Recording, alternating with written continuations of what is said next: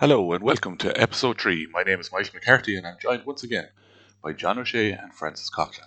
Today we're going to have a look at our West Tips team's progress in the county championship, a look back at Tips football game versus Leitrim in the National League, and I look forward to our first round championship games against Limerick and Clare in hurling and football. We'll also have a few snippets from social media. This is the West Awake podcast, West Tip Matters. The West's awake. The West's awake. Another goal! And it's Eugene O'Neill who's got it! Is by Johnny Ryan. He's one of the two Johnnies playing at midfield today. We're very precise, and Brian Fox with Tipperary's first.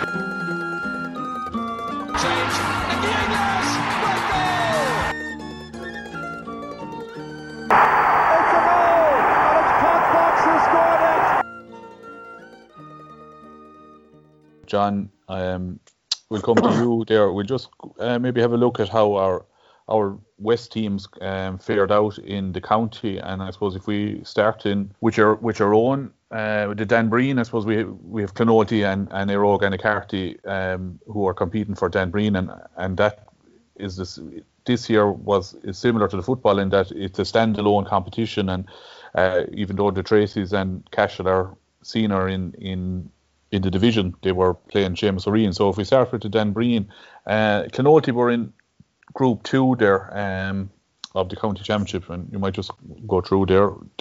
That's right. Clonoulty were in Group 2 of the Dan County Senior Hurling Championship this year. They finished up there after the 3 games, topping the group there. They defeated Éireoga and Carty inside in Thurles there in round 1. They followed it up there 2 weeks later with a good victory over Nina there in the 9th of August. And then they had already qualified for the playoff stages. They drew with Holy Cross in round 3 there. That put them on top of the group there. They were drawn against Loughmore, Castleiney there in the quarter-final, and they exited the championship there. I think it was a 7 points defeat to Loughmore. Now, I suppose at the time, it looked that they probably didn't play that well. Now, they didn't on the day, but it's probably that, when we saw what Loughmore doing afterwards and came within a hair's breadth of winning the county final. But Clonoulty exited anyway at the quarter final. Éireoga had all they lost all their 3 games there to Clonoulty there in the first round against Nina there. Rather unfortunately against Nina in round 2 there, a controversial goal heading into injury time there. But they lost out anyway, and they lost to Holy Cross in the third. That put them into relegation. And Roscrea beat them in the relegation semi-final. But, they regrouped.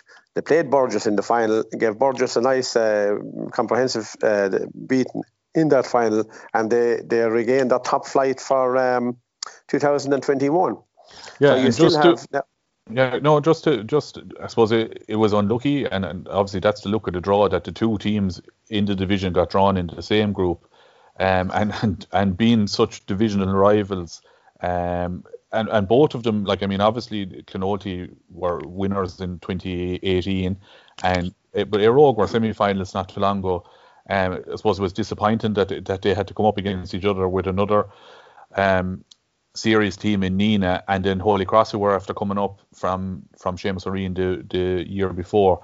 But I suppose Éireoga obviously will be very disappointed that's how they're, even though it finished on a good note that they set up, but they will be very disappointed to be in that relegation battle. Yeah, they would have been. Now, they had a few injuries this year, but I think they played their best hurling against Burgess. Vinnie Ryan took over after the defeat to Roscrea. He took over the management of the team there, and they were transformed for that game against Burgess. And I saw it was a Donald Dwyer that day below in that final. It was one of his better games altogether. So when the chips were down, they really pulled out all the stops.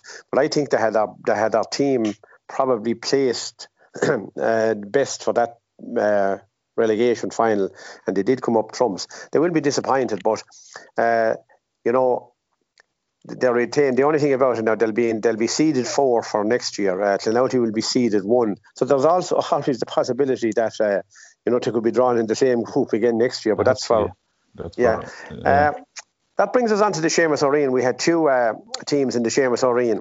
We had Cashel in Group 1. They were defeated by Killinall and Carrick Swans, but they defeated Ballingarry there they finished third in the group, and that saved them.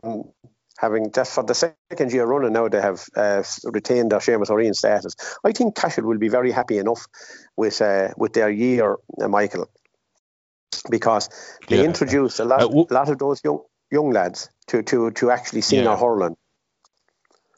And would you consider, John, that you said there that it's their second year in a row, and I suppose did they not make a quarter final last year? I think did they make a quarter final last year?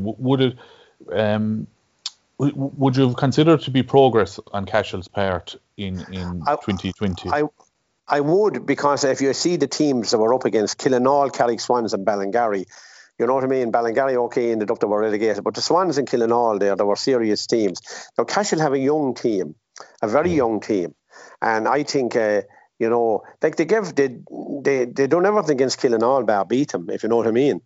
In that match again. So like, look, as I said, I think I think they'll be happy, because then they came out against Clonouty in the West Championship, the semi-final there, and they stayed with Clonouty for 47 minutes. You know what I mean? There was only a puck of a ball between them. Yeah, no, and you're right. We spoke about it last week about them having the young players, and obviously they would say Owen Connolly and Conor Dwyer, who are with the 20s, and then you have Jack McGrath and Daniel Maloney. Yeah, Cashel are a very young team, and they are coming. The two Banos, Con and Ross, who are only 21 or 22 or 3 probably. Oh yeah. Yeah, they're all fine hurlers, like, you know what I mean. And then we had Tracy's in Group 3 in the Seamus O'Reen. They were defeated by Mullinahone, Clonakilty and Newport, and they finished bottom of the group. That put them into relegation there. St Mary's beat him in the semi-final, and that put him into the relegation final against Ballingarry. And what a game they played that day inside in Cashel, when the chips were down. They really piled it on, and they won it by 127, I think, to 170. They huge victory there, and they will be happy enough. That was their first year back up at senior hurling for 30 years, like. And, they'll retain their Seamus O'Reen status for next year as well. And I think it's very, very important for them for that. They were missing Matty Feehan now in that relegation final. He was injured. And but they definitely pulled out all the stops. And then, I suppose, a follow-up to that the week later, they played the Arogan and Carty in the West semi-final. We spoke about it last week, and there was only a point between them. So, again, I think they will be happy with the progress that they have made. Probably they were a little bit naive in some of the matches, and that's is to be expected, having come up from intermediate, last year. So they'll gain a lot from their outings this year, Yeah, no, and it was a very tough group they were in. I mean, Mullinahone obviously were eventual winners of the competition, and Tracy's lost out by 9 points to them the first day. But and then we saw how good Newport were in the knockout stages. They only lost by 4 to them. I suppose they'll probably be disappointed, I suppose, mostly with the Clonakilty result. It's probably a game they would have picked out at the start as one that they would have targeted They would have targeted to win it. Yeah, I saw that Mullinahone game now. I saw them against Mullinahone in Cashel, and I think I said it at the time.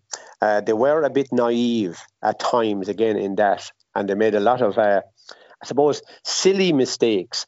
Ones that they'd get away with at intermediate hurling, but they were punished at senior hurling in Seamus O'Reen by a sort of a very sharp Mullinahone team, which turned out that Mullinahone are up in Dunbreen next year. So the two Seamus O'Reen teams can definitely look forward, I suppose, rather than they won't be looking over their shoulder. They can look forward to next season and being very competitive at that Seamus O'Reen level. I think so, yeah.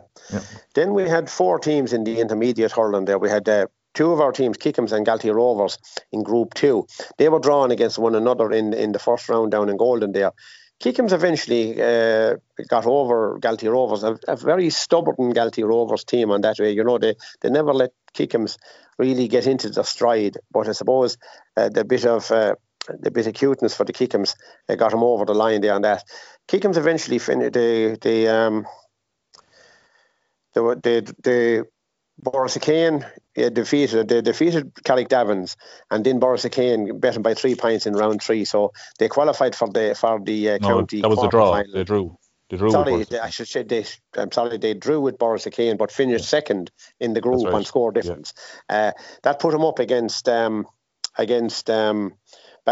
in the quarter final, and they got over that, and that put them up then against eventual winners Gorton Ho in the county semi-final. A game, I was down in Holy Cross there, game that I was at. For long periods of that game, they were dictating terms, and they just sort of imploded in the last quarter of an hour, the last 12 minutes, and they were totally outscored and outfoxed and outhurled and that. But then I suppose we see then that actually Gorton Ho came out and they defeated mine in the final. So, it puts it all into perspective. Galtee then finished at the other end of the spectrum and, went into relegation and eventually went down to Mile Rovers in the relegation final. So Galtee Rovers will be playing Junior A hurling next year now, which is going to make the West Junior hurling very, very, very competitive, where you have Galtee and Arravale Rovers, who came down 2 years ago, and Latin, who came down last year, all vying for honours in the West and in the county. Yeah, I mean, obviously a disappointing year for Galtee, but I'd just like to pick out Colin Morrissey. He was up at the top of the scoring charts. I think he scored 4-8 from play in that intermediate championship. Colin has been a pure warrior for Galtee over the years, and he dragged them through many a battle. He did, and even in that final against relegation final against Mile Rovers, that was down in New Inn there. He dragged them again on his own, but eventually Mile Rovers took over in the last quarter of an hour, and got over the line. But he has been a great warrior for them, and absolutely. Even this year. And I say, we mightn't see him again in the Galtee jerseys, but he'll be a loss, and that's definitely. Keekham's in, as I said. Keekham's defeated Ballybacon in the quarter final, and they eventually ran out losers to exit the championship there at the semi final to Gorton Ho. Golden, were in what group are they? And they were in group four. They were defeated by Moneygall. Drew was eventual champion. They drew with Gorton Ho, and they were defeated by Kilsheelan there in a delayed game, round 3 game due to issues, COVID issues. That put them in the relegation there. They defeated Galtee Rovers there in the semi-final, and they'll retain their junior status for next year. Again, Cappawhite were the 4th team, and they were in group 3. They fell to a late Ballybacon rally there in round 1, defeated Shannon Rovers in round 2, and again lost out to a late rally from Borlahan in round 3. Now, when the scores were totted up and all, they ended up in relegation, but they accounted for Mile Rovers in that semi-final there, and they are, they retained their intermediate status. But the difference in that was with 10 minutes to go in Borlahan or in Clonoulty that day, they were in the knockout stages of it, and when the final whistle went, they were in relegation. It just shows you how tight margins can be in that competition, I think that sticks out even in the Golden group, John. There, just looking at it there, I mean, the two semi-finalists the two beaten semi-finalists from 2019 were Golden and Kilsheelan, and they were effectively playing off for the bottom spot in Group 4. Now, obviously, Golden and indeed Cappawhite would be very disappointed to be in relegation, considering you would have considered them at the start of the year to be two of the stronger teams in it. You would, and especially like after last year, as you said, like Golden now were within a puck of a ball against Killadangan in that county semi-final last year, a game that I was at. And I think they left it behind them that day, but that's history now. But Golden weren't as strong this year in hurling or football, and I think we said that last week when we were talking about the West Championship against Capawhite. They weren't as strong this year. They had a few injuries and missing a few players, and just things didn't go right for them this year. But they're there and they retained their status, and they'll bounce back again. I suppose interestingly, sorry, now just before you go off at Capawhite, we didn't really talk about them, but they finished bottom of their group, obviously. But I suppose interestingly, I was at those 3 games, and they led at the infamous water break in all 3 games, and only managed to win one of them. That would be very disappointing coming from Capawhite. Yes, it was, and that was it. They were out. Was scored against Ballybacon in the first round there in the last 12 minutes. I think they were outscored 10 points to 2 or something. That's correct. 10-1, I think it was, yeah. 10-1, and they were outscored 9-3 against Borlahan, and for a team that were going actually well during that match, and they were at times they were dictating in town. Now you'd probably, I don't know what you'd put it down to. Maybe it was just they weren't fit enough to finish out the hour. I don't know. But they definitely imploded that day in Clonalty anyway against Borlahan, coming down the home straight, Yeah, but I suppose Capawhite and Golden, I suppose they can take solace from the fact that the champions this year, Gortnahu, were in the same position as them in 2019. Gortnahu were in the relegation battle and battled their way back from it and won a county championship this year. So I suppose they'll have that to look forward to in 2021, hopefully. You were saying you're moving on to senior football there. Yeah, there was a Arlo were in Group 2 there, and they were defeated in their 3 games by Brackens, Upperchurch and Kilsheelan. Now, they put in a big display there then in the semi-final of the relegation against Ardfinnan, a game down in New Inn. They are really, really powered on that day. It was I had seen sort of all their games this year, funny enough, and that was the best game that they played. And I actually thought, going into it just shows because Ardfinnan then, came out the next week and they survived. They beat Galtee Rovers in that relegation final. So I suppose overall, Arlo, they retained their status by winning that game, and I suppose they won't be happy overall with their performance in their group games. Galtee Rovers were in Group 3. They defeated Killinall, but they lost out to Commercials and Caird, lost out heavily to Caird in that. They went into the relegation where Éire and Carty beat them in the semi-final, and then Ardfinnan beat them in the final. So look, Galtee will be playing intermediate football in 2021 for the first time in their history. They'll be out of senior, but look, they have. Francis talked early on about it, that under 21 team there. That won the B there. Look, they have some good players there to take a small little bit of reorganisation, but I think they're good enough definitely to bounce back fairly quick if they can put the shoulder to the wheel in that. Éire and Arravale Rovers were in Group 4. Now, Éire lost the first round to McCarthy Boris there by a very, very late point. And that put him under extreme pressure coming into the game against Arravale in round 2 down in Barnshire. Again, they were caught late on with a goal, and the spoils were shared in that occasion.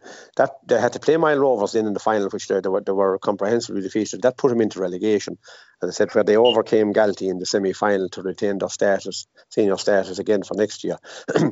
Arravale lost to Mile Rovers, then drew at Éire, and they defeated McCarthy. They had to finish second in the group. Other years, you see, that would have been enough to put them in the quarter-final, but there was only the top of the group this year that went through to the semi-final. There was no quarter-finals in senior or intermediate football. So Arravale there were sort of finished in no man's land. They would have been probably hoping to get back into action in the West senior football fairly quick, but as things turned out, the old COVID situation put the kibosh on that. Intermediate football, we had 4 teams in it again. Cashel and Galtee and Rockwell Rovers were in Group 1. Cashel sort of withdrew from that. They gave walkovers in it, and they ended up in relegation. And the Father Sheehy's beat him in the semi-final, which has put him into the relegation final. But the fact that Kildagan opted to go back down leaves Cashel in intermediate again for next year. We know what Rockwell Rovers done. They powered their way through the championship this year and eventually ended up meeting Grange Mochler Ballyneal in the final there a couple of weeks back. And they were victorious in that, and that puts them back up. It's senior football for a first time in a long, long time. And, after years of, trying to... Because they would have been the dominant team in intermediate football in West Tipperary for the last 10 or 12 years. They probably won about, let's say, 8 finals in that time, but they just couldn't get across the line when it came to the county series there. But they prevailed, and they are senior next year, and it's good because they have a few young lads coming up, and that'll do them good. They'll probably hold their own there, because they played a lot of the senior clubs this year in challenge matches, and they held their own with them, So they'll be very. Absolutely, they will. Some great footballers, and a huge congratulations to Rockwell. They got over the line. I suppose, as you said, they were a long time trying, but I mean, absolute huge congratulations to them, and delighted for the likes of Rocky Alan Maloney there. He's around a long time. Well, he's not he's only 30, but he seems to be around a long time, and being a main man for Rockwell. And you have TJ and Gavin Ryan, 2 serious footballers as well, and then you still have the Hellies knocking around, and Michael O'Donnell, and they will be. They have some good footballers. They won't be out of place at senior football. No, they will not. I think they definitely won't. Then we had in Group 3. Then we had Golden and Trinalty. Trinalty drew with Father Sheehy's, and they drew with Golden there. But then they went down to Feather by a point there in the last round there. That was enough to put them out of contention so they finished third in the group there. Look at. They will be happy enough again with that there. Andrew Friday was trying to keep them going at that there, and good old job. A lot of young fellas there in it, and I think they enjoyed their games this year. I actually saw that game against Feathered, John, and Clonalty were unlucky. Probably should have won it if they'd have taken their chances, really. But Clonalty are well able to kick football. They are. Golden then lost out to Feather there, and they drew with Clonalty, and then they defeated Father Sheehy's, and they finished second in the group there. And again, they would be sort of, again, another year they'd be going through to the knockout. So I mean, again, it just shows you the way it is. So that's more or less how all our clubs went in the county championship. Now, as we said, the other ones are the county championship. Francis covered them there through the teams that we have the 3 teams left in Junior A, and we have the Junior B teams, and it'll only be the winners of the division will go through to the semi-finals when and if ever that happens. Michael, we can only just hope and hope that everything will go well, Yeah, very good. Just the Golden situation there in the intermediate football.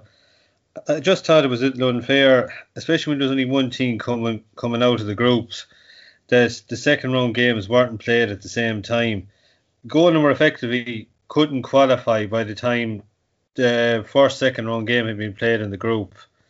And they were basically trying to survive against relegation, which I thought was very unfair on the system, that saying the group games should take place at the exact same time. Yes, you're right on that, Francis, because Feather bet Father Sheehy's in round 2, and the fact that Feather won it, and they had beaten Golden in round 1, that no matter what Golden done, the head-to-head would get them.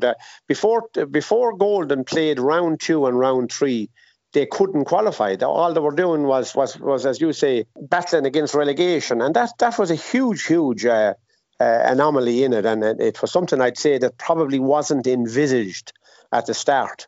But it's a thing like that. Like, they were effectively out of the competition, before they played round 2 or round 3, you know. Yeah, absolutely. I think the decision at the start of, I know obviously there was hard decisions had to be taken by the executive not to play the quarterfinals, but it certainly didn't help the football competitions that there was no quarterfinals, and in fact losing your first game was not really on, and anyone that did was really against it to qualify. Yeah, whatever chance you had by drawing, if you drew your first game, you were definitely in with a shout. But or if you won, needless to say, you were. But if you lost, you're in huge trouble, because the head to head would catch you as well. Then you see. Yeah, it would indeed. Just when you mentioned Galtee Rovers there as well, I think they were probably very unlucky the way the season ended in the senior football. I mean, they actually won their first game, and normally in the senior football or even in senior hurling, whichever you're playing, winning your first game is generally good enough to take you away from the relegation. But as it turned out, they were in the same group as Commercials, who happened to beat everyone else. So it just happened to be unlucky. They ended up down in score difference, then ended up in the bottom of the group. They did, yeah. and Killinall pulled one over on Care, if you remember, in round 2. Yeah. And that was really their downfall, because Galtee had beaten Killinall there, but then Killinall came back, and I think they upset the apple tart a bit by pulling one over on Care, and you know that was really ultimately Galtee's downfall. Yeah, the 3 teams finished on 2 points, and it was score differences that obviously put Galtee into. They had a much bigger score difference. They were minus 23, whereas Killinall were minus 15, and Care were plus 1. So I suppose that the hiding didn't help them, obviously. Care put 5 goals past them that day, right, blowing you in. Yeah, you know, a match that I saw again, and it was definitely, it was Care's were really, really unsung that day, you know, and that was enough to. It's a combination of a couple of things, you know, that put them. Anyway, they are where they are, but I think they're good enough to bounce back anyway. Galtee are. Just when was in 2006, we played intermediate football in 2007, and it gave us a chance, I suppose, to blood a few younger lads as well, and we started to blood new fellas, ultimately the foundations of a senior football team, and we were lucky to get back up the first year. But Galtees will have, as you say, a lot of young lads coming up from under 21, and it'll give them probably a foundation to blood lads there in the County Intermediate and West Intermediate Football Championship next year, and hopefully you'll be looking at them coming back up, maybe getting to a county final. I know Grange Muckler are coming good as well, and they will take beating as well, but I think if Galtees, as John says, kind of just maybe structure things right, there's a very good chance they'll bounce straight back up. Yeah, no doubt they will. I mean, this will be a hammer blow for them, as John said. It's first time playing below a senior in their history, and it's but they do have them coming underage. Okay, Francis, I might come to you there with regards to the senior footballers. They were out in a do-or-die game against Leitrim up in Carrick-on-Shannon on Sunday. You got to see it? Yeah, I watched there and GA go. From a West point of view, so Brian Fox started the game. He did very well. I think he played for 60 minutes or that. He did very well, and he finished with 2 points. Again, Brian played his usual, I suppose, Lincoln role, going from defence, covering back, going into attack, and he had a good impact on the game. Plus, from a Tipperary point of view, as David Power said afterwards, they have a lot of work to do for the Clare game on Sunday. At times it looked as if Tipperary could pull away easily, but they seemed to lose their way at times then, and they lost the battle in midfield for a while as well. Donal Rinn was very good in midfield for Leitrim, and he seemed to cause a lot of problems. But at the same time, Tipperary always just seemed to have that bit. Even when they went 2 points down there early in the second half, they drew back level very quickly and then pushed ahead. And once Casey got the goal, then they never really seemed to be that they were going to get caught, I suppose, at that stage. And it was a good overall, I suppose, a win in the end. It wasn't exactly, I suppose, what you call a great performance But I suppose you see a lot of teams, it's a different scenario, I suppose, when you look at it. If the league is finishing a week before the championship, which is something that's new to all teams. So, plus in one mind, you have your eye ahead a week later in the championship. But for Tipperary, it was a case of, well, we have to secure a win as well to guarantee ourselves promotion, or to guarantee ourselves to stay in the group. So it's a double-edged sword as well. Like, you don't want to get relegated, but you don't want to get too many injuries or things going wrong for a week later either, because as we all know, it's knockout championship. There's no back door this time around. I suppose it was good to see Anna Maloney came on as well. I know he got a black card there at the end, but I think that was one for the team really. He was trying to stop any Leitrim were counter and attack, and then I think he just took one for the team, in fairness to him. Other than that, they'll be hoping Stephen O'Brien and Austin are fit, I think, for next week. They're certainly going to need them. And I suppose when you look at the likes of Liam Boland, again, made another good impression when he came on and will probably be pushing for a starting spot. Yeah, I mean, it was a good win. I mean, it's not easy to go away in the league as we have seen, and Tipp had to go to Leitrim. It's a long drive on probably a Sunday morning for a 2:00 kickoff, because obviously they weren't going to stay overnight in these COVID times. Probably having to wear masks on the bus, but not probably, they would have had to wear masks on the bus the whole way up along, and all that goes along with that preparation. So I suppose while it probably wasn't a great performance, it was good to get the win, because obviously they needed the win to stay in Division 3. Yeah, well, the win was a vital part, and I think it would be a disaster to go back down as well. And I suppose when you look at the overall league they've had between the start of it, the break, and how they returned, we've got the 2 wins in the 2 games that we wanted. That was vital I suppose at the outset of it. It keeps us in Division 3, but they weren't a million miles from getting promoted either. When you look at it, they weren't hammered in any match. They were probably one of the closest teams to Cork in a way as well, in terms of the scoreline that night. So they were there or thereabouts, but I suppose the loss of Quinlivan and that, I suppose, at the early part of the year, put a lot on the forwards as well to try and, I suppose, or to look for scores. And I suppose the fact we only scored 5 points against Derry in one of the games, that signal to we were kind of under pressure in the forward line for a while, but we seem to have unearthed a few scores now with Liam Boland and Quinlivan coming back, and it's taken the pressure off Sweeney, I suppose. Yeah, sorry, you just mentioned the earlier games, which seem like a lifetime ago now, but I mean, if you look at the games at the start of the league, if we had Michael Quinlivan against Down, which we drew, and against Longford, which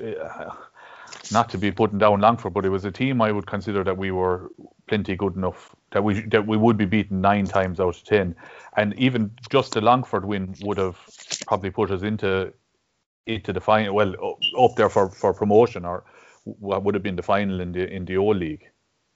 Yeah, it certainly would have, and I mean, as I said there, we were just, I suppose, just short in some of the games as well, and I think it was disappointing as well, but it comes back to having the firepower, and you certainly need that. And Liam Casey seems to come back in a lot more, I suppose, maybe the rest in that for some of the players, but the likes of Liam Casey has really shown in the 2 games as well, and maybe the break helped a lot of players as well, and they've regrouped that bit better. The likes of Fahy as well have probably come more into it. Yeah, Liam is another one like Michael Quinlivan that wouldn't have been around at the start of the year, because he had his heart set in travelling as well.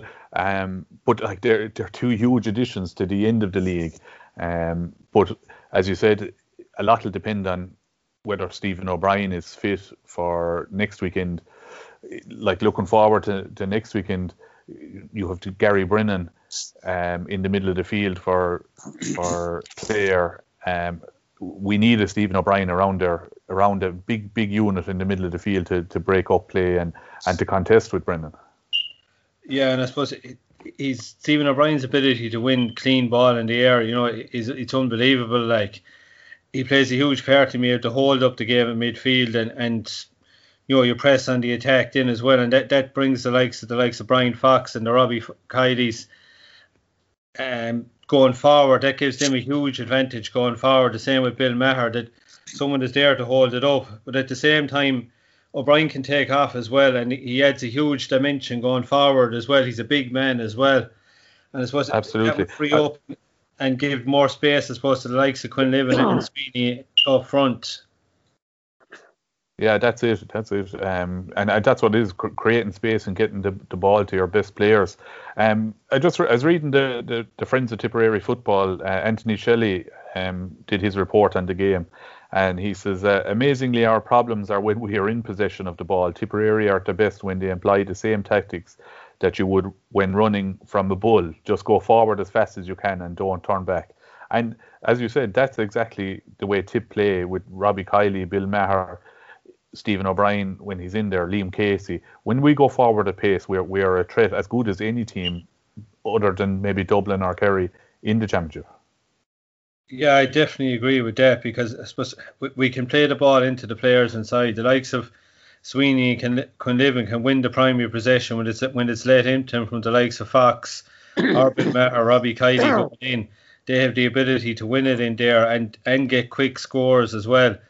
They do. They're obviously going to be drawn. The attention is going to be drawn on these guys as well, but they seem to be well able to deal with it. And I suppose the more forwards we have in there that can score, it takes the pressure off each one as well. If you saw in the league, Sweeney was probably being double marked in a lot of games in the league, which put an awful lot of pressure on him then trying to score. But if you were the likes of Boland, Sweeney and Quinlivan there in a full forward line, or maybe Quinlivan coming out further, it puts pressure on, say, the likes of Clare on Sunday, and that you have three fellas that can do an awful lot of scoring as well. And so, as you said, Liam Casey is a big man. He was gone for the earlier parts of the league, but as you said, his plans changed. Himself and Stephen O'Brien could form a formidable partnership there in midfield. Yeah, Liam scored a tremendous goal there at the weekend and probably showed what he is capable of. There was like 2 1-2s, one out in the middle of the field, another one around the 45, and he took off and unleashed a blistering shot that no keeper would have saved. But it just goes to show the potential that Liam has, and probably we have seen in Tipp for 5 or 6 years since he was an under 20, an under 21, going back to 15 or 16, and then again with his college. He was I think he played Sigerson either in his first year or certainly in his second year. So he has a tremendous amount of potential. Yeah, and that battle is going to be huge on Sunday. As you say, Gary Brennan has decided to come back now as well. He was out of the Clare fold for a while. Like, if you take a look at Clare, they've held their own in Division 2 for the last number of years since going up there. They obviously survived in the head-to-head with Cavan on Sunday, but they've held their own in Division 2. Like, it's probably where Tipperary are going to have to be able to go next year if the league is obviously run and everything runs right. Like, but I mean, they've held it as a standard. We probably brought a lot of our players in from winning minor teams, winning under 21 teams, where they hadn't had the same strength of a base to come from. But yet Colin Collins has done a huge job there with the likes of the players he's brought to and the team spirit he's brought through with Clare. Yeah, no, they certainly have, and I mean it is a tremendous feat. As we found out, Division 2 is a hard division to stay in. I think we only gave the one or 2 years up there, and we're back down to 3. But Clare, they finished third bottom now 2 years running. They're kind of hanging in there, but they're there and they're getting the benefit of those better games against better opposition. Yeah, it plays a big part in it. I suppose the higher you play, the better opposition, as you say, you play, the more it brings you on. And I suppose the more experience you get and understand the playing the bigger teams. And we've probably slipped back. And I suppose John Maher now has gone in with the hurling side of it. He's a big loss there as well. Like, anyone you lose from a team is a loss. There's no question about that. Like, and you need every player, I suppose, no matter whether it's hurling or football, you need every player you can there to be in on it. You need, I suppose, like you're talking, you lose 20 or whatever on the day, you still need 20, going back to 22, 23 lads that are going to be thereabouts, the 15 to start, and a good 7 or 8 that can possibly be in contention of coming on. That's ultimately what you need from a strong, good panel like. Yeah, and we certainly need that, and will need that to when we play Clare on Sunday, and hopefully when we chat here next week, we'll be gone into a semi-final of the Munster Championship with a great chance at getting to a final. John, you were on duty in Thurles on Sunday. Limerick have emerged as our opponents for next Sunday in the Munster semi-final. How did that game go? That's right. Yeah, it was a sort of a surreal place. Thurles was on Sunday, a Munster Championship game. Nobody at it, nobody around the town, nobody around the back of the stand. But that didn't take away from that game. It was doubling up as the Division 1 league final as well. And Limerick started off there, I suppose, and they hit the first 2 scores there from Aaron Gillan and Peter Casey there within 2 minutes. But the game was sort of going to and fro there. Tony Kelly, sort of after 4 minutes, hit the first of his 17 points on the day. And it continued in that vein up along until, we'll say, the water break, and had been level 3 times before the water break, and it was Limerick led 9 points to 7 at that stage, and the same trend continued right up to half time, and it went in Limerick 15 points, Clare 15 points at half time, with Kelly scoring 12 points in that first half there. He seemed to, just anything he seemed to touch, 7 of those were from frees, and but you always felt that, I suppose, Limerick were just waiting for something to happen. And by God, did it happen immediately after half time. Mulcahy and Hegarty there hit 2 points within 40 seconds of the throw in. And all of a sudden, you could see that Limerick were a different team. And, they hit 6 points in the opening 5 minutes after the break. And win 6 points clear all of a sudden. So you could see then straight away that Clare were definitely in trouble. Kelly hit 2 points and, cut the deficit to 4, but he also missed 2, which I would consider, the way he was playing that day, 2 very, very scoreable frees in that period of time, And then after 11 minutes, Ryan Taylor got a goal and a point, and it gave Clare hope. But then the next 7 minutes there, they were outscored 4 points to 1, and it was really after that, it was all Limerick. The last quarter there, sort of the third quarter, they outscored them.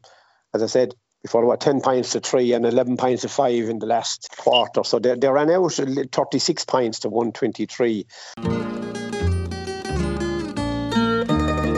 Before we move on to Limerick, Clare, it really was Tony Kelly show on. He got 17 points and he got man of the match, which is normally strange when his team were beaten by 10 or 11 points. But Clare were down so many players. I mean, Brian Lohan was kind of on a hiding to nothing, especially with the way the year went in his first year as manager. They fought well in the first half, but they were, like as you said, the 6 points in 5 minutes, the game was probably over at that stage. Now, I know they got a goal that brought it back to 1 or 2 points, but Limerick never looked in danger of losing the game. It certainly looked like Limerick took a half an hour to get going.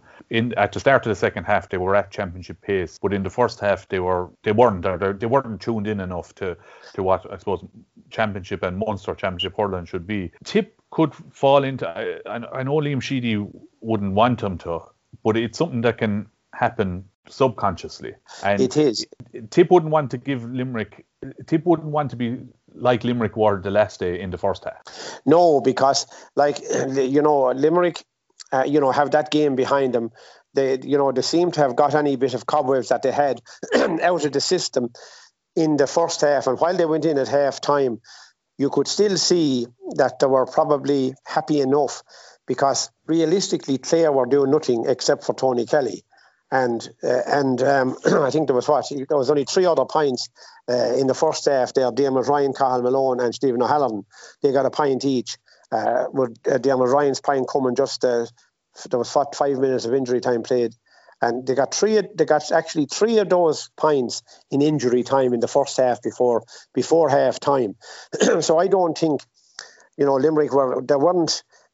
They'd probably say they were worried at half time, but I don't think they were worried at half time the way they played. They hadn't really clicked, and all of a sudden, bang, the ball was thrown in second half. And, as I said, 2 points in the first 40 seconds, like. Yeah, they really burst out of the blocks there in the second half. They did, and Tipp would not want to let Clare or less Limerick dictate the pace of the game in the first half, because if they do, they could be in trouble.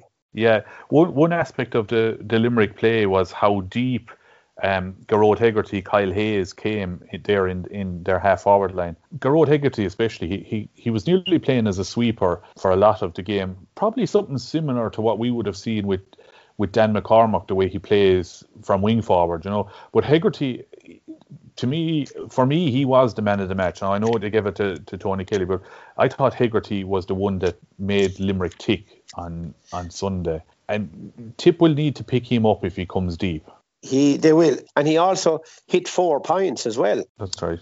They seem to shoot on sight, but Tipp can't allow him to operate freelance on Sunday, because if they do, I think they're going to be in trouble. Yeah, and so just looking forward to what Liam Sheedy has in his mind now for Sunday. I mean, I don't see a whole pile of change to the team that won the All-Ireland, considering the way the year has gone, and how much time Sheedy has in the run into this. But Seamus Kindy is out, and we know that. I was going to say that Seamus Kindy is out. We don't know what sort of a setup. We don't really know what panel he has. Yeah, no panel. No real panel. Like, we'd only be hoping now. Is he going to go for the most of that All-Ireland? Well, of course, the All-Ireland winning team. I suppose you'd have to say he'll probably go with 11, probably the fact that Kindy is out, he'll probably go with 11 or 12 of that team. Now, has Bonner Maher played himself back on? How did he came through the county championship to Seamus O'Reen fairly well, got a good lot of game time during the summer. But is there anybody that showed up in the championship going to be staking, a claim for a place? So I'd say, because it's going to be an interesting one. Now, is Bubbles fit? The story is he's supposed to be. The age-old question. Yeah, he's supposed to be flying it. And, some people will tell you he's flying it. Other people will tell you he's not. So, again, we'll just have to wait and see. Because, there's always the rumour mill going around. And, we haven't seen anything. And it's a sort of an unusual thing. All we know is the guys who played in the championship. And that's what a month ago now, isn't it? When was the county final? It's about 6 weeks ago, is it? Or whenever. Whatever. No, about 4 weeks ago. I think it was around the 29th of 27th of September. The same day as our own West final, actually. That's right, yeah. But we'd say Kindy obviously has to be replaced. And if you're looking at last year's team or last year's panel, Sean O'Brien was the first man in the backs. He came on there in the All-Ireland final. He seemed to be the first man in. Alan Flynn from Kildangan, who was knocking around the panel last year, had a brilliant campaign with Kildangan, going to win the championship. And John Maher, as Francis has said, is now throwing his lot in with the hurlers and had a tremendous campaign as well for Loughmore. So the options are there, but he'll have to get it right. I mean, it's such an important position now, the half-back line. I mean, you're under every puck out. You're as much an attacker as you are a defender. You are. and Limerick started last Sunday with 11 of the team that played against Kilkenny last year in the All-Ireland semi-final. So they didn't, what did I say? Sorry, with 13 of the team. So nothing much has changed with Limerick in that 12 months, and Barry Nash came back into the side there. So I can't see him, he's not a man that makes too many changes anyway, Sheedy, you know what I mean? Yeah. From a West point of view, it looks like we have three players on the panel. Ger Brown from the Kickums, Dylan Quirk from Clonoulty, and Dara Mooney from Éire. Now, Dara was brought in. He missed out last year, having been there in 18. He was brought in, had a great campaign for Éire in the county championship. One of their better performers, and scored two penalties. And hit a couple of frees as well, but was equally as good between the sticks, doing the job he's there for, I suppose, as a goalkeeper. Could he trouble Brian Hogan, or Hogan's after coming off an All-Star year? It's hard to see the change there, is it? No, there'll be no change in the goalkeeper. Now, I don't know. First of all, last year, I couldn't see, and I think I probably said it on the radio, how Mooney was dropped, but he was. Mm-hmm. Now, but then the fact is, I can't see how he was brought back this year, because he was brought back in the panel early on in the year. Now, what changed over the winter, that when there was no hurling going on, that to bring him back on? So, like, was Sheedy not happy with the backup that he had to Hogan? You know, now are they carrying three goalkeepers in the panel? I know there'll only be two on the match day program. So that's the conundrum. Will Mooney be number 6? I don't think he'll be the number 1 on Sunday, right? But will he be 16? That's the big question.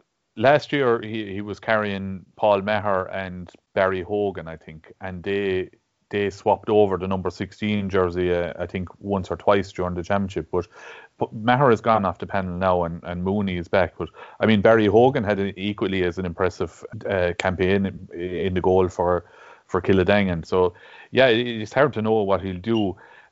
Looking in the middle of the field, Michael Breen was the most substituted player from last year. Now, Breen gets through an awful amount of work and gets around the field, and he's a big unit. But could you see Ger Brown pushing?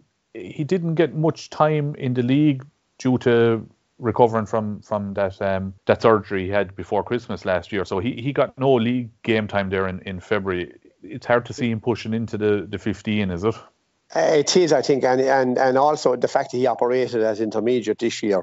No, not taken from intermediate, but he just wasn't up there with the Seamus O'Reen or the Dan Breen, you know. And I just couldn't see him making the first 15.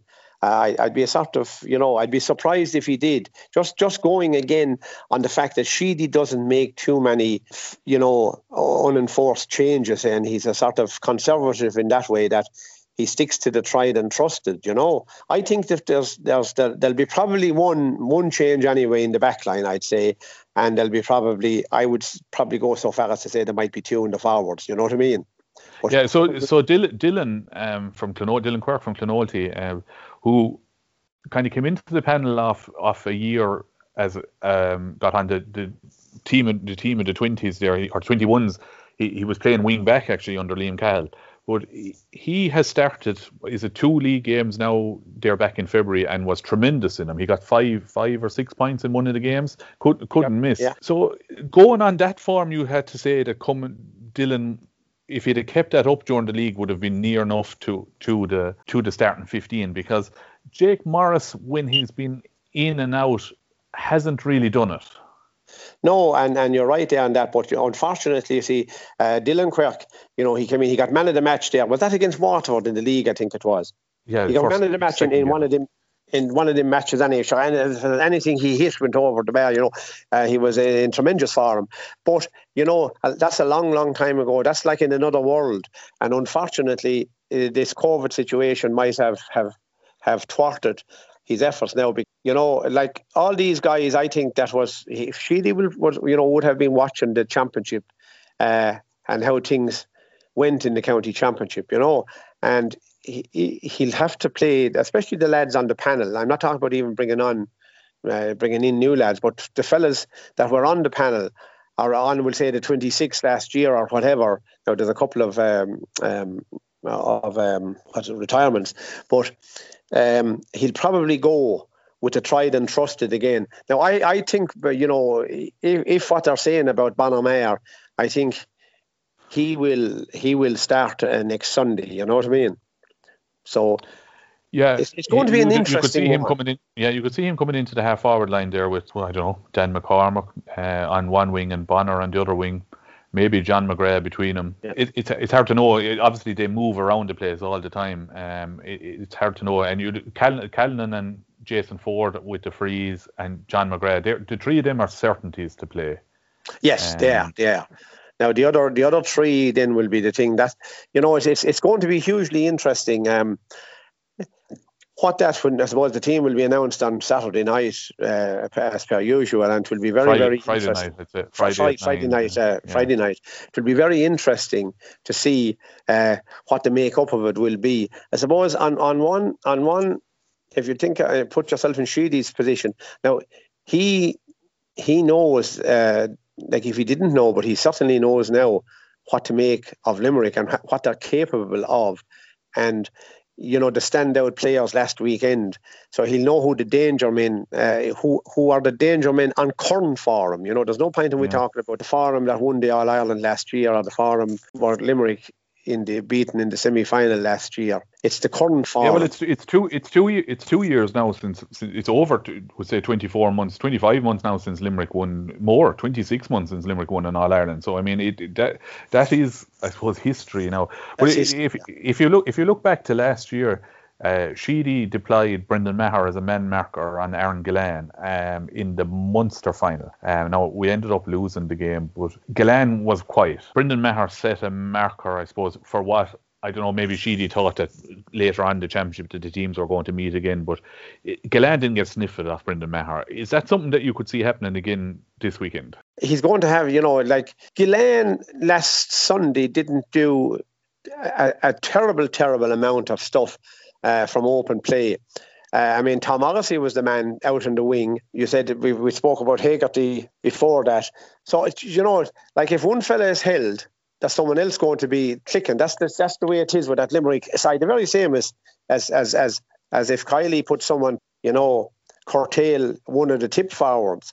There's someone else going to step up into place. That's the nature of the way the situation is now. You're certainly not going to curtail all forwards. And there's always going to be one person that won't click on the day. That's the nature of hurling again. No matter how you go out about it, there's always somebody going to have an off day as well. The bookies seldom get it wrong, John, and they have Limerick as, I suppose, warm favourites for this game. Would you consider that's the way it will play out, or will Tipp cause an upset, so to speak? I have a feeling. I this is the one I find it very, very hard to call. My old heart would tell me Tipp, but you have to look at it, and I think last year what we saw. We got our All Ireland last year. It's very, very hard to retain it. Certainly very hard for Tipp to retain it. I can remember the last time they retained it all right, and that was a huge team back in the 60s, 65, but, yeah, but it's that was a super Tipp team at the time, and probably lost a couple of All Irelands as well around that time. But look, it's going to be a tough one for Tipp on Sunday. Now, I'd be very, very hopeful that they would, but they're going to have to be firing on all cylinders. Absolutely, it's an intriguing game in prospect, and hopefully we'll be sitting here next week with 2 wins in senior football and senior hurling. We'll go on to the next item. The last item on the agenda tonight is any interesting articles or social media. There was an update from the Tipp GA there, lads. The executive met and have cancelled all the games, as we all know now that we're in level 5, until the 1st of February. West Tipp ourselves, we have followed suit. Anything to say on that, John? Yeah, look at it. As the fella says, all bets are off until the 1st of February at the earliest, and we'll just have to go with we don't like it, but we'll have to go with the flow, and hopefully that things will be better then, and the weather will be with us to finish the championships that we have started, at least anyway, whatever else we do about anything else, because we just probably won't have the time for anything else. But I think it is important to finish the ones that we started, like we're down there, we're almost there in them all, you know what I mean, down to the knockout stages, and but nothing will happen until February, and I think we should be conscious of everything, and hopefully we'll have a nice spring, and hopefully the COVID situation will get better. Yeah, Francis, on the championships there that are cancelled, it's the right move, and it was and it's good that clubs have know now where they stand. They don't have to stay training, and they know they're not back playing games until at least the 1st of February. Yeah, without a shadow of a doubt, and it's a clarity. Players want a bit of clarity, like I suppose, at least to know where you stand going forward. I mean, I presume we'll get another update as January goes on to see how things are going, and teams will be able to go back training. I suppose plan maybe 3 or 4 weeks beforehand, like depending, and we definitely go back hopefully on the start of February, like, and it just gives teams that bit of perspective, and I suppose you can take a break from the moment now and just recharge the batteries and go at it again. I think it's important part is that we finish the competitions that are started. You the likes of Junior B hurling and football, Junior A football to finish in the West, and to finish their county championships, the Junior A hurling as well. I think it just it gives all those fellas a lift as well, that they're part of it.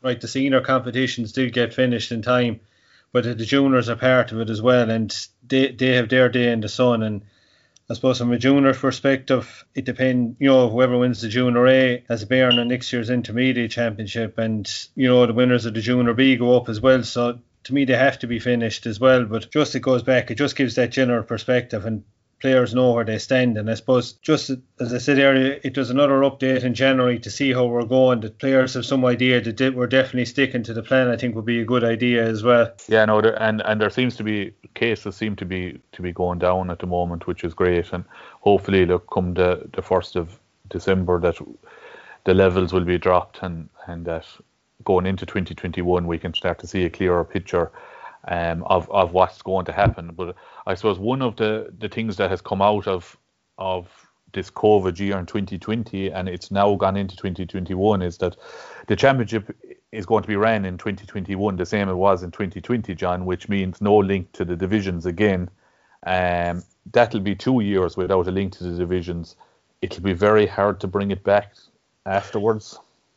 It will, but I think that this is where the clubs will have to, come in, and if they're serious about their division, they'll have to have a look at it. And I think the clubs themselves, they're always willing to have a go at it, and especially, okay, we got our championship finished this year. The South didn't, the Mid didn't started.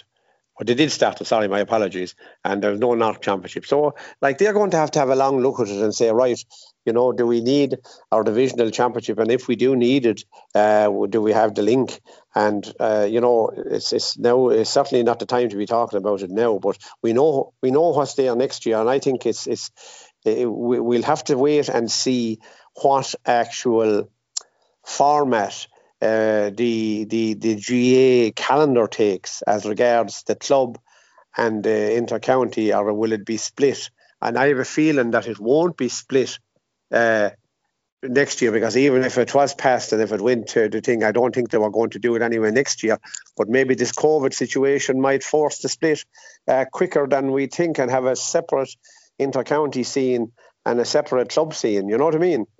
Now, this is irrespective of the crowds or anything, but maybe this COVID might sort out a good few things for us going forward, Mike. Yeah, no, 2021 was never going to be a season for the split season due to the staging of Congress, which is February, and championships have started and all that by that stage, and counties have. Well, ordinarily they would have their structures sorted out, but it certainly is an opportunity looking into Congress in February, and hopefully there will be a Congress held, that the split season is something that it had gathered pace, and hopefully it carries on into that Congress, and there is a motion put forward with regards to it. Okay, another thing I saw, lads, was Brian McDonnell. He has an excellent website. It's 6242.com. Brian he's a GA statistician. We would have known him from his time with the Tipp Star, and he has the Tipperary Live. He's part of the Tipperary Live website. But he did an excellent article on statistics for the 2019 Senior Hurling Championship.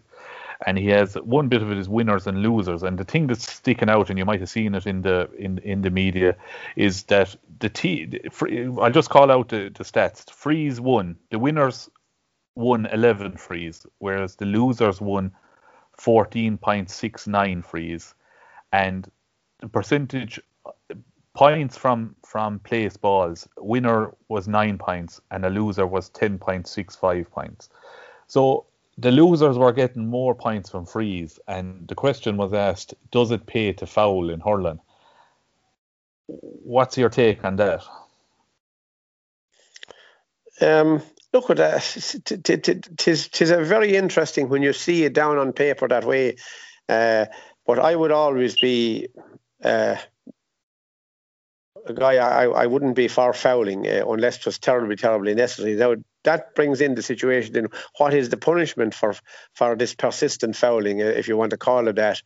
Or it's a one, as I say, I hadn't thought about until McDonald's article, and it to be interesting now if he do the same thing for 2020. There'll be, admittedly, it will be a different scenario, and to make a comparison then between a different format in the championship in the 2 years. I think that's where it would be really interesting, Mike. Yeah, Francis, what do you make of that? I suppose now Brian in his article never mentioned the we'll say pushing towards the black card in hurling, but when you see that the winners are conceding more frees than the losers, and the losers are scoring more from frees, is a black card necessary, or a version of the black card, or a punishment, as John said, for persistent fouling? Which is interesting. You said that actually came up after the Dublin Laois game on Saturday night, the Leinster quarter final. I think there was a foul in there in the second half. It was what you call it, was maybe taking over the team. You were stopping when the Dublin had stopped the Laois player going in, and there was calls for that. Was there a need for a black card? I was against the black card in football when it came in originally, that the player was gone for the rest of the game. But I suppose when they changed it, that it's only a 10 minutes absence out of the game, I think it has more of an effect that you go down to 14 men and you have to work around that. Then there's more of a punishment in that. You're not bringing on a new player straight away. The black card, the previous version of the black card where the team was down, we'll say they lost the player for the rest of the game. I mean, Tipp suffered badly in that in football when Robbie Kiley got sent off, got black carded so early in the Mayo game back in 2016. And I mean, Robbie was centre back and was one of the main players, and it was for a very innocuous foul. Did Tipp no favours that day, and that we certainly don't want to see that type of a black card. But as you said, the 10 minutes in bin seems to work a lot better. The last one I have for you lads, more local, controversial, and we won't give too much time to it, but I suppose we do talk about West Tipp matters here, and reports over the last 24 to 48 hours of the 5 players allegedly leaving Keekham's to go to Cashel. What's your take on it, Francis? I saw it there, it was yesterday or that, and he heard about it, but I would hope it wouldn't go to that maybe things could be sorted. I don't know the ins and outs of what happened. I suppose I don't really want to comment too much on it, but and we're not going to speculate on it either now. So I would hope that all parties involved would be able to come to an amicable solution, and maybe the transfer wouldn't go ahead. It'd be mine just for the sake of both clubs. I think it would possibly be better if they could work things out.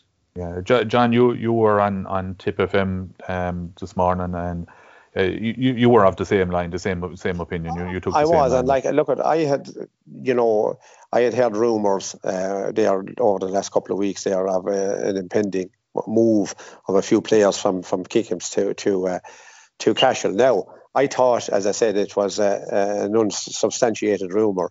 And I thought it was, you know, somebody having the crack. Now, I don't know the background to it or what's behind it, but I sincerely hope now, as I said, there was mediation, but I suppose with this COVID situation, it was very hard for lads to be getting involved and to be travelling and meeting up and all. But the one thing I would hope is that it's still, there is, to the best of my knowledge, there is no transfer gone in yet to the county situation, no transfer application.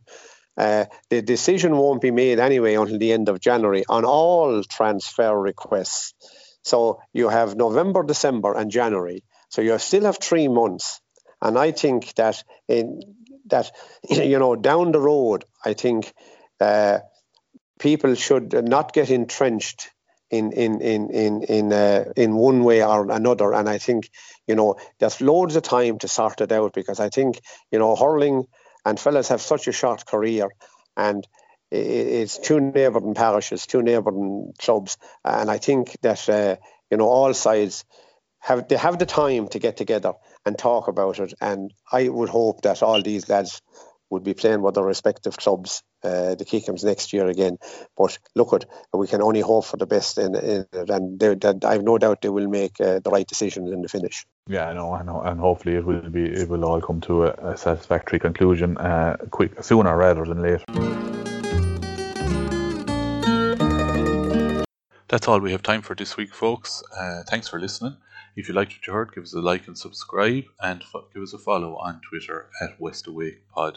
Hopefully we'll be talking to you again next week with 2 first-round championship wins under our belt. Tipp Naboo. This is the West Awake podcast. West Tip Matters.